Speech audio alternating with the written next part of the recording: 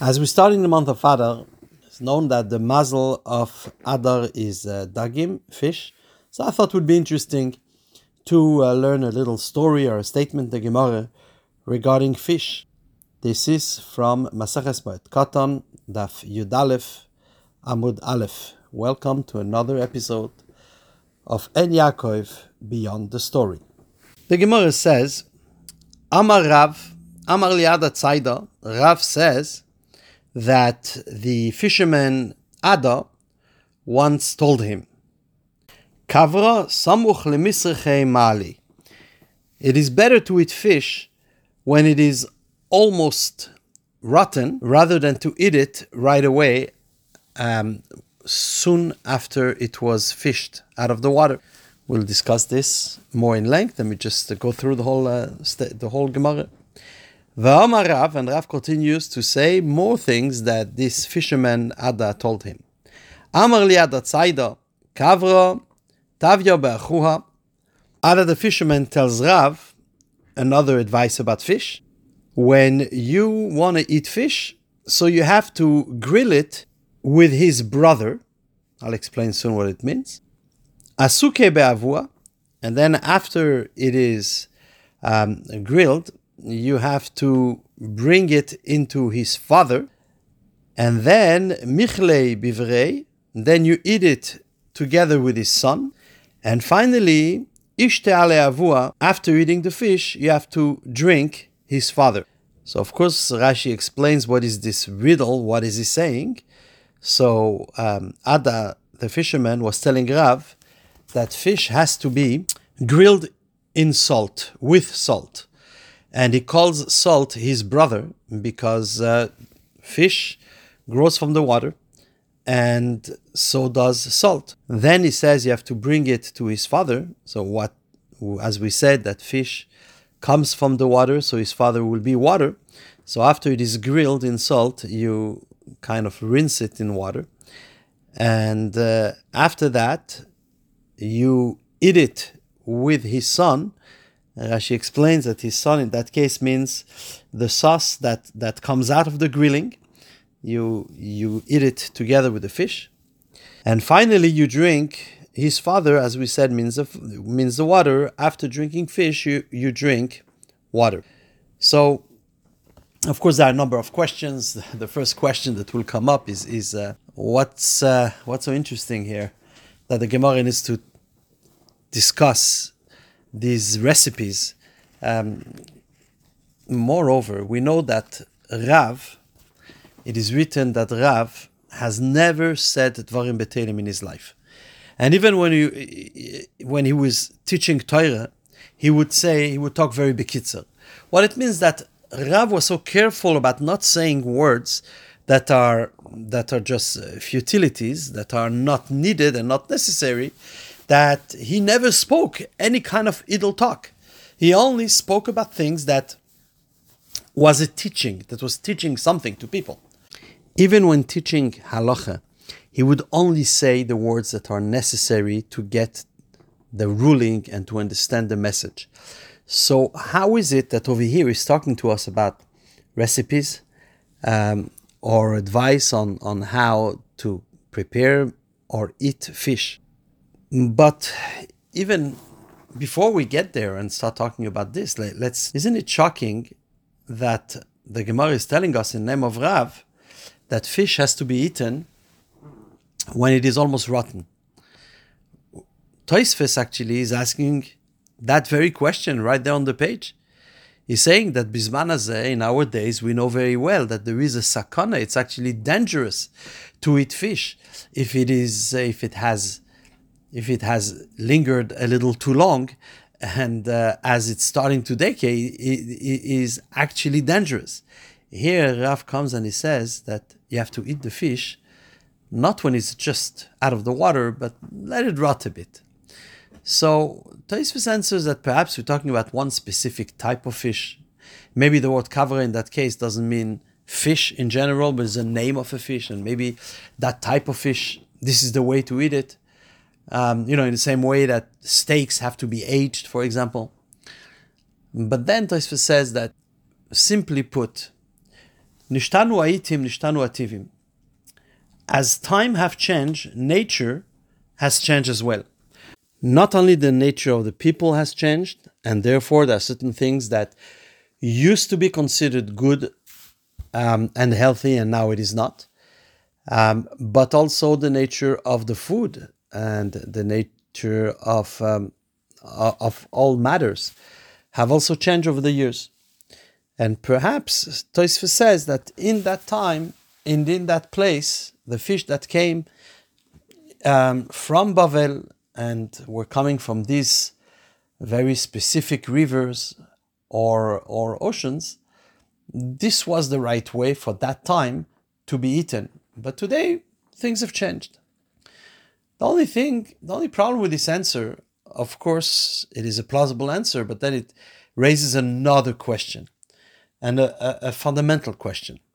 We know that Torah is eternal. And we know that Torah is emes, Torah is truth, and truth never changes. Truth is very consistent. As a matter of fact, the word emes, which means truth in Hebrew, is written with the first, the last, and the middle letter of the Aleph base, telling you that from beginning to the end and through the middle, it doesn't change, it remains the same. Torah is eternal, and Torah is emes. So if Torah is eternal, how could we say that certain parts of the Torah, like these few lines of the Gemara, don't apply anymore today? Because nature has changed. We also find in Moreh Nevuchim that the Rambam gives such an answer to students who are perplexed and asking, there are many kind of refuahs, any kind of healing and medicine that is mentioned in the Gemara that actually don't apply today. Science will debunk it today. So does that mean it is true? Does that mean it is not true? The Rambam explains that you cannot compare the nature of humans or the characteristics of herbs and so on and so forth of 2,000 years ago to the way it is today. As time went on, people's reaction to whatever food they exposed is different, and because the food itself has evolved and is different. So the Rambam is saying you cannot say that those things written in the Gemara, those medicine mentioned in the Gemara, are not true. They were true at the time. But being that the Torah itself tells you that nishtanu aitim, nishtanu ativim, nature of people change with the time, so therefore those medicine don't apply today. And the Rambam himself gives a number of medical advice, and the Rambam was a successful physician. He was an actual doctor. So for sure that the advice, the medical advice that he gives in the Yad HaChazaka is something that was, true and tested by a medical professional. And yet some of this advice don't apply today, 850 years later, simply because our nature has changed, and those things that were true for then are no longer applicable. They won't work today. So this answer is absolutely acceptable, but then we remain with the question of eternity. So, okay, it was true. Whatever is written in the Gemara is true, and those medicines and those treatments were true, but maybe they're no longer applicable. Does that mean that this is not eternal? Does it mean that this part of the Torah at least is not eternal? It's a very interesting statement that Rebbe Levi Yitzchak, the Rebbe's father, makes about this subject. And he says that we have to be aware that everything that is written in the Torah and in Divrei Chazal, not only the Torah the way it is, the Tanakh, but the Mishnayos, the Agados, the Midrashim, anything written in the Gemara is emes, is true, and therefore is eternal. And he even goes further to say that even parts of the Torah in which there is an argument and the Gemara says about a certain opinion, bedusahi, this opinion is a lie, this opinion doesn't make sense, that opinion and that part of Torah is still true. How does that work? How is it possible? Well, you would have to refer to an earlier episode called We're No Angel. We're no angels. And this is explained at length, but I would like to, in this context, go back to this explanation. When we say truth, there are many different dimensions of truth. And there are truth in every one of these dimensions. Just to give you an example, that there was in Dvinsk, which was a major city full of scholars back in Europe. Like any big town, there were two rabbanim. There were two chief rabbis, the Chassid and the Misnagid. And in this case, they were both illustrious Gdoilim. The Chassid was the Rogachover, and the other Rav was the Or Sameach, Meir Simcha. Now, there was an argument between two adults who were arguing very aggressive, who's bigger. One was saying the Rogachover is bigger, the other one was saying the Or Sameach is bigger, and there was a child right there who says, well, what an easy argument to settle. All you need to do is put them one next to the other, and then you see. You look at them and you see one is bigger than the other. The one who's bigger, he's the one who's bigger. So, of course, in the paradigm of the child, being bigger simply means literally bigger. Taller, fatter, whichever way you want to say it, but bigger. When the adults were arguing, they were arguing about the wisdom. Who is greater in wisdom? Now, when the child worldview of what it means bigger, was that emes? Of course, it was true. At his level, it was true. The adults' view of what does it mean to be bigger, 100% true. How could they both be true? Well, it all depends at what level. At the level of the simple understanding, bigger means in terms of size. At the level of a deeper understanding, we're talking about wisdom. Now, let's go back to what Torah is.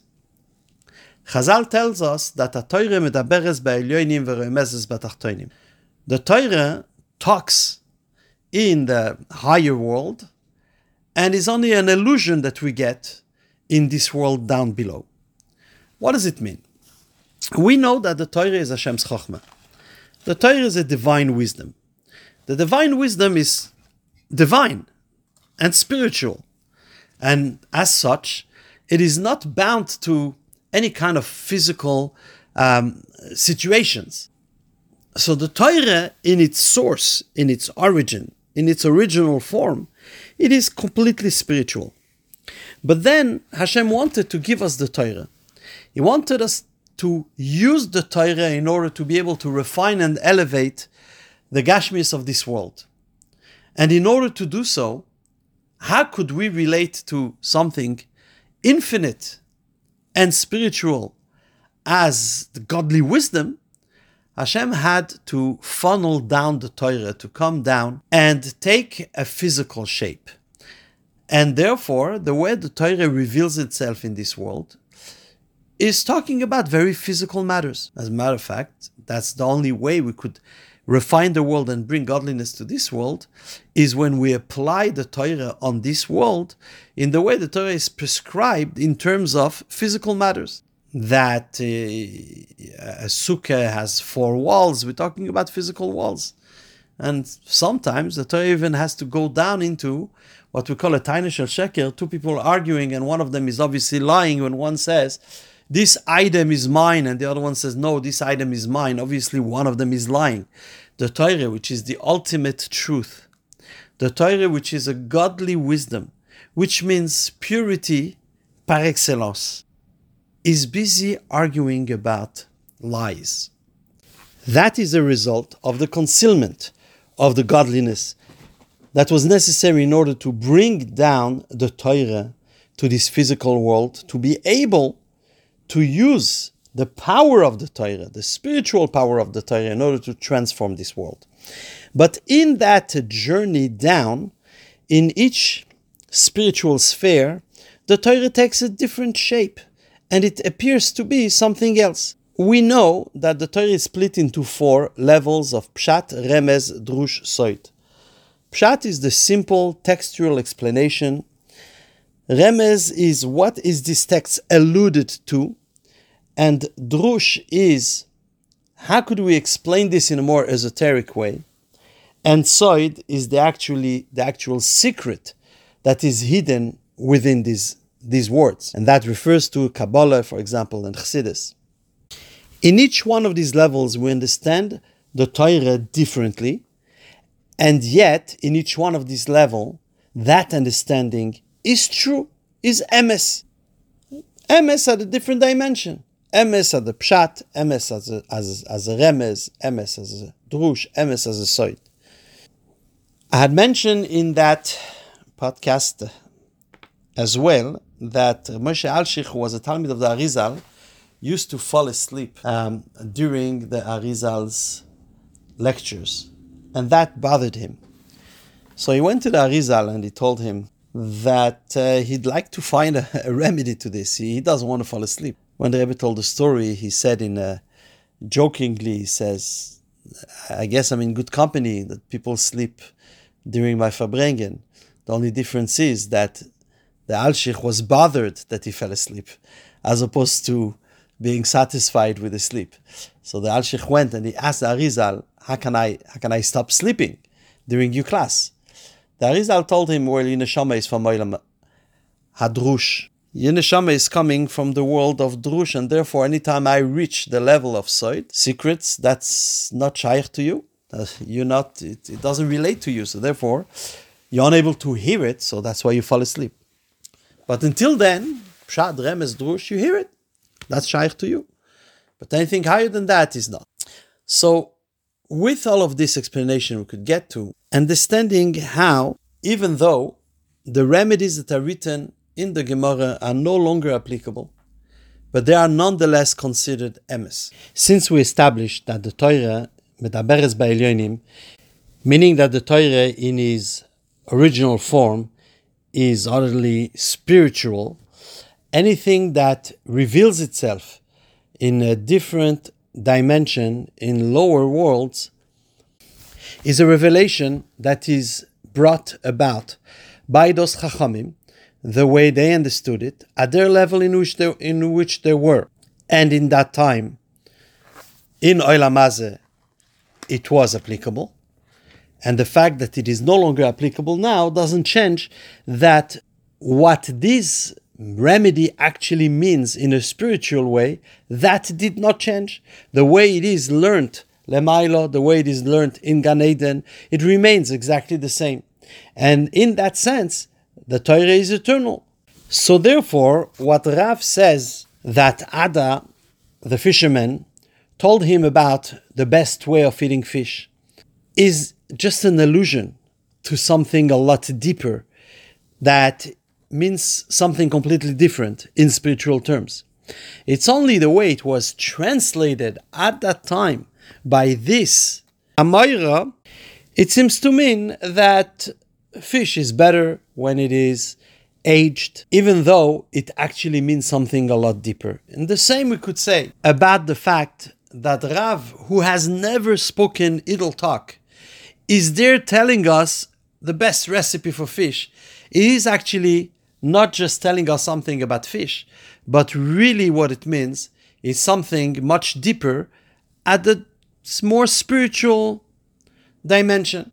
Now, those of you who have been listening to this podcast for a while already know that anything that is written in En Yaakov also has many dimensions in which you could understand it.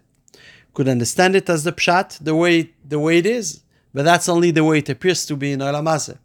And then we dig deeper and aim to uncover the secrets that are hidden beneath the story. Sometimes it is easier than others to be able to see what does that actually mean at a different dimension. We will first need to explain that fish doesn't mean only fish.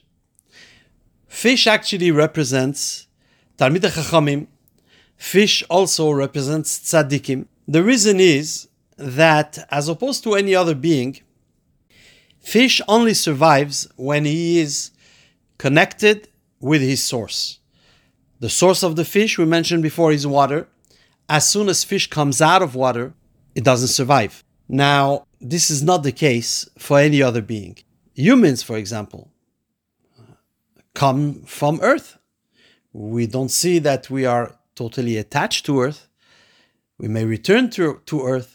Our sustenance will depend on earth, but we're not constantly attached to earth. And even that sustenance that comes from earth, let's say bread, grain, this grain grows out of earth, but yet it is not obvious that it is dependent on earth and constantly connected to earth. As a matter of fact, we harvest our grain and they're away from their source, from their place of origin, long before we get to eat it. And they're still fine. The fruits and vegetables you will see in the grocery store don't look much different than the way they looked when they were attached to the trees or to the ground. It is not obvious after being separated from the source that they depend on the source, which is not the case for fish. So in that case, fish actually represent the people who realize that they actually constantly depend on their source and must remain connected to their source, or else they cannot survive. And I'm talking about our neshama who is godly. And we should realize that we are just like fish, that we depend on this connection with the source of our neshama, with our godliness in order to survive. But unfortunately, it is not as obvious as it is by fish. Yet there are those among us for whom that connection is always present, and they are constantly aware of their dependence on their source, on their Eivishter, which is their source. Just like fish realizes that it must remain in water in order to survive. Who are these people? Those are the tzaddikim. Those are the Talmidei Chachamim, which is also written in Sifrei Kabbalah that that's the reason why neshames of tzaddikim could be misgalgel in fish. The Alter Rebbe asked in Maimarim Akzorim, what will be the need for tzaddikim to go through a reincarnation in a fish? If it is because of aveiros, sins that they have done, and they need a tikkun, so then they'll be better off have their gilgul in a human that could then practice mitzvahs and fix whatever was not done properly in his first gilgul. And if there were no aveiros, why does he need a gilgul altogether? So the Alter Rebbe explains that in order to complete the refinement of this world, the tzaddikim will be misgalgel in a fish because of the similarity that they have with the fish. That awareness, that constant awareness that they need to remain batel, annulled to Hashem, and constantly connected to Hashem. This similarity with the fish is what gives them the possibility to go into the water and complete the refinement and elevation of this world as well. Which is also the reason why, al pi Kabbalah, we're supposed to eat fish on Shabbos. Because just like on Shabbos, we separate from any worldly, mundane occupation, and we are aware that even our physical needs, such as eating and sleeping and so on, is actually for the sake of the mitzvah of Shabbos. Is everything in the world is connected to godliness and done for the sake of godliness. So, having said that, we could not turn to this specific story that we read today and try to understand it along those lines. Ben Ish Chai explains in Ben Yehoyada that the fish being better when it is not eaten immediately, that refers to Talmidei Chachamim who don't rush to give an answer. And he explained that you could go to a scholar and ask him a question, and he will be quick to answer. But then you may be able to refute this answer, and he will need to argue and then come up with another answer and so on. That will be comparable to the fish right after it was fished out of the water. On the other hand, there is these scholars that will take the time to think before giving the answer. And they would think it through. And in their own head, they will come up with an answer, a rebuttal of the answer, and a better answer, and so on. And by the time their wisdom is aged, their answer is irrefutable. So he's saying that that's what Rav is saying. Rav is saying, when you go to fish, don't eat it as soon as you fish it. Let it age. When you go to ask or to learn by a scholar, let him take the time to think it through, to find the best way to relate the information to you in a way you will benefit from it the most. And then about the second part of the story, he brings something very interesting. We have over here the way that Rav relates what Ada, the fisherman, told him. We have a few dimensions. We have the fish, but we have his father, okay, which is the water. We have his brother, which is the salt, so to speak, his equal, his peer. And then we have his son, which is what comes out, his product, so to speak, which is the sauce. So, how does that relate to Talmidei Chachamim? The Gemara tells us, Harbe lamadeti miraboisai. I have learned a lot from my teachers. Ve'yoser mechaverai. But I have learned more from my peers. Umitalmidai yoser mikulam. However, for my students is what I've learned the most. So he explains that we could see over here 3 stages in learning. Learning from your teacher, and then learning from your peers. After you review what your teacher told you with your peers, you get to a deeper understanding. And then later, when you yourself become a teacher, you will have your students keeping you on your toes and making you understand things to an even deeper dimension. So one might think that once he has learned from his teacher, he could move on to the next stage. Forget the teacher. Now I'm learning with my peers. And the Gemara says, I've learned more from my peers than from my teachers, because I was able to develop what my teachers taught me. And then one might think that once I've got to the next stage in which I'm teaching students, I no longer need to have a teacher, because I have now reached the ultimate level of understanding. Comes Rav and tells us in an allusion to the fish. And he's saying, fish, which is Talmidei Chachamim, when you eat it, when you grill it with his brother, with the salt, that means when you are learning what you have learned from Talmidei Chachamim, and you are now at the second stage of your learning, because it is chaverai, you are now with the salt, with his brother, with your peers. Remember that after that, asuke be'avua, after the salt, you got to bring it back to the father, bring back to the water. And it means that even after you have reached the second stage in your education, realize that you still need to go back to your teacher. And then comes the next stage. Michle bivrei, you eat it with the son, meaning that you are learning even more with your students. You think you're done? No. Ishti yale avuhe. Go back and drink from the father. Go back to the water. Go back to your teacher even once you have reached the ultimate accomplishment in education. You yourself are now the teacher. You have students, sons. You still need to go back to the water. You still need to go back to your teacher.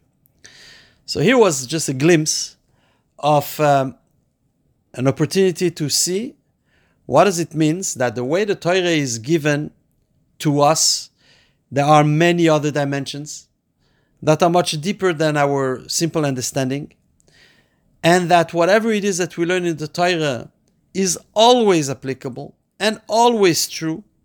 And even if at the one dimension or the other, the nature have changed to the point in which the way that godly wisdom reflects itself in the pshat no longer applies to the pshat, like for example medical remedies and such matters as a fish being aged and so on, it doesn't take away that the way the Torah is in its source, in a more spiritual way of understanding, that Torah is still applicable, still true, always true, and always eternal.